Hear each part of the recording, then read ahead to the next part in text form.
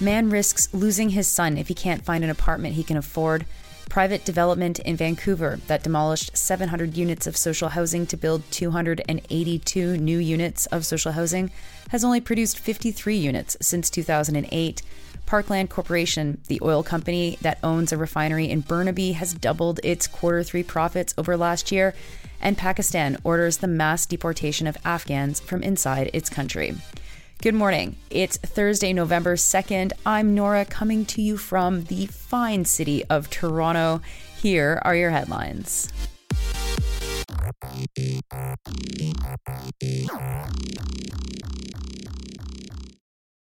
We start today in St. John's, where Tristan Keats is fighting to find a living situation that will allow him to keep his son. The 26-year-old currently lives with his mother and 3-year-old. The three live in a one-bedroom apartment in a basement. The landlord has given them notice that they need to leave in a few months, and so Keats is desperate to find something he can afford. Keats is especially worried because having this apartment has given him the necessary stability to get clean and take care of his son. It was his son who pushed him to get sober and try to improve his situation. Keats thinks that living on income support has been the reason why it's been so hard for him to find an apartment. Very few landlords even call him back when he inquires about their rental units.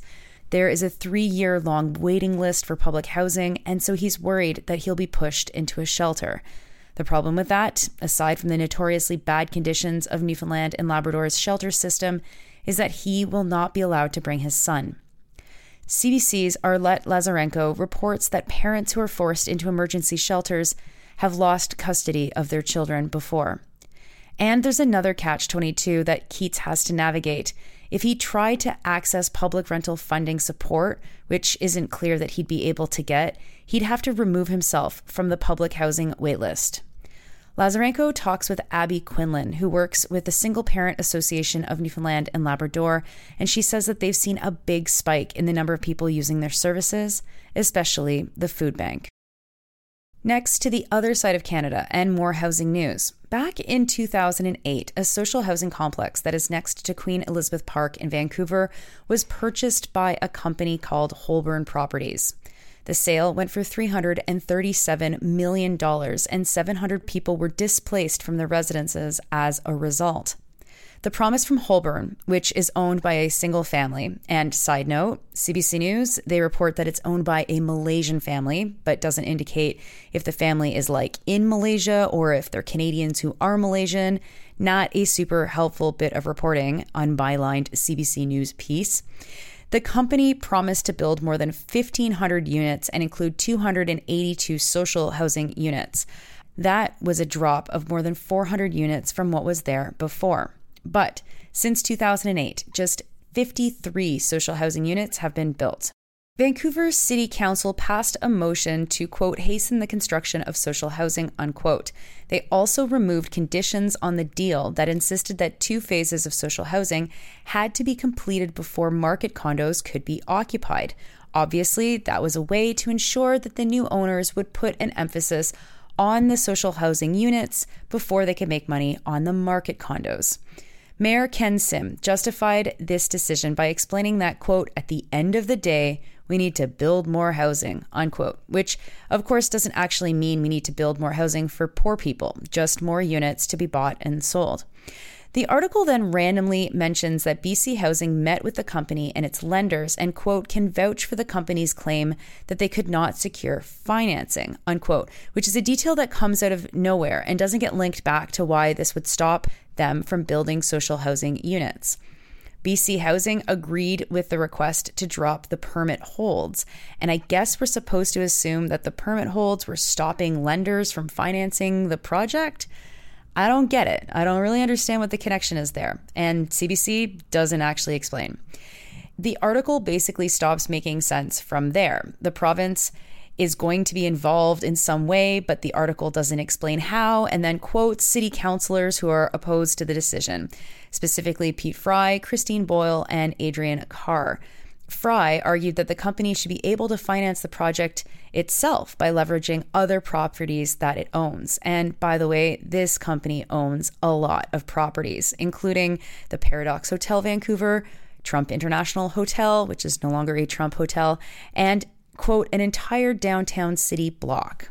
Anyway, CBC reports that they fought very hard to get the sale agreement between the province and Holborn, which they were able to get, but only in 2021. Back in 2008, the Liberals gave Holborn a $211 million interest-free set of loans. And the company has basically done nothing with the land since. Now, here's a little note to CBC News Vancouver. Edit your pieces better. This piece is totally disjointed, and I can tell that the first and last part of the article was written by someone else than the rest of the article because neither of it fits into the piece. Anyway, good luck to Vancouver as they try to get out of this mess and maybe save a few units of social housing. And again, if you're wondering why we have a housing crisis, where the housing crisis comes from, it's stuff like this. Next to oil and gas news, third quarter results are out for Parkland Corporation. The fuel retailer has reported that its income this quarter, quarter three, has more than doubled in 2023 compared to the same period last year. This year, they made $230 million in profit in quarter three alone versus $105 million last year. The Calgary-based company operates a refinery in Burnaby, and the soaring new profits are due to, quote, record refinery utilization and record co-processing volumes, unquote. They are on track to make more than $1.85 billion this year. So if you're wondering what exactly is happening in oil and gas while Canada burns, well, they're making ridiculous profits.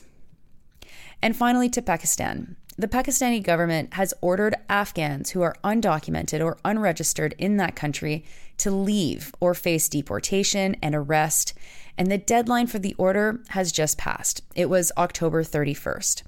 The expulsion targets all migrants, but the vast majority of migrants in Pakistan are Afghans. As a result, thousands have fled already from the country.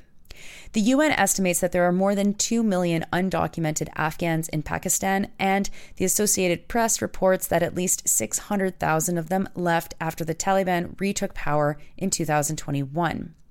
Pakistan and Afghanistan's border is 2,611 kilometers long. Pakistan accuses Afghanistan of not doing enough to stop Taliban-allied militants who stage attacks in Pakistan. Of course, Afghanistan's government denies this. Thousands of the people who face deportation from Pakistan to Afghanistan are actually waiting to have their refugee claims processed by the United States. The rules in the United States is that refugee claims must be made inside of a third country for them to be heard. And so going to Pakistan became necessary for many to try and secure refugee status to go to the United States. The U.S. planned to bring 25,000 Afghan refugees to that country. Those are your headlines for Thursday, November 2nd. I am Nora. You're listening to this podcast at sandynora.com, on the Real News Network podcast feed, and anywhere you get your podcasts. I hope you have a very, very nice Thursday.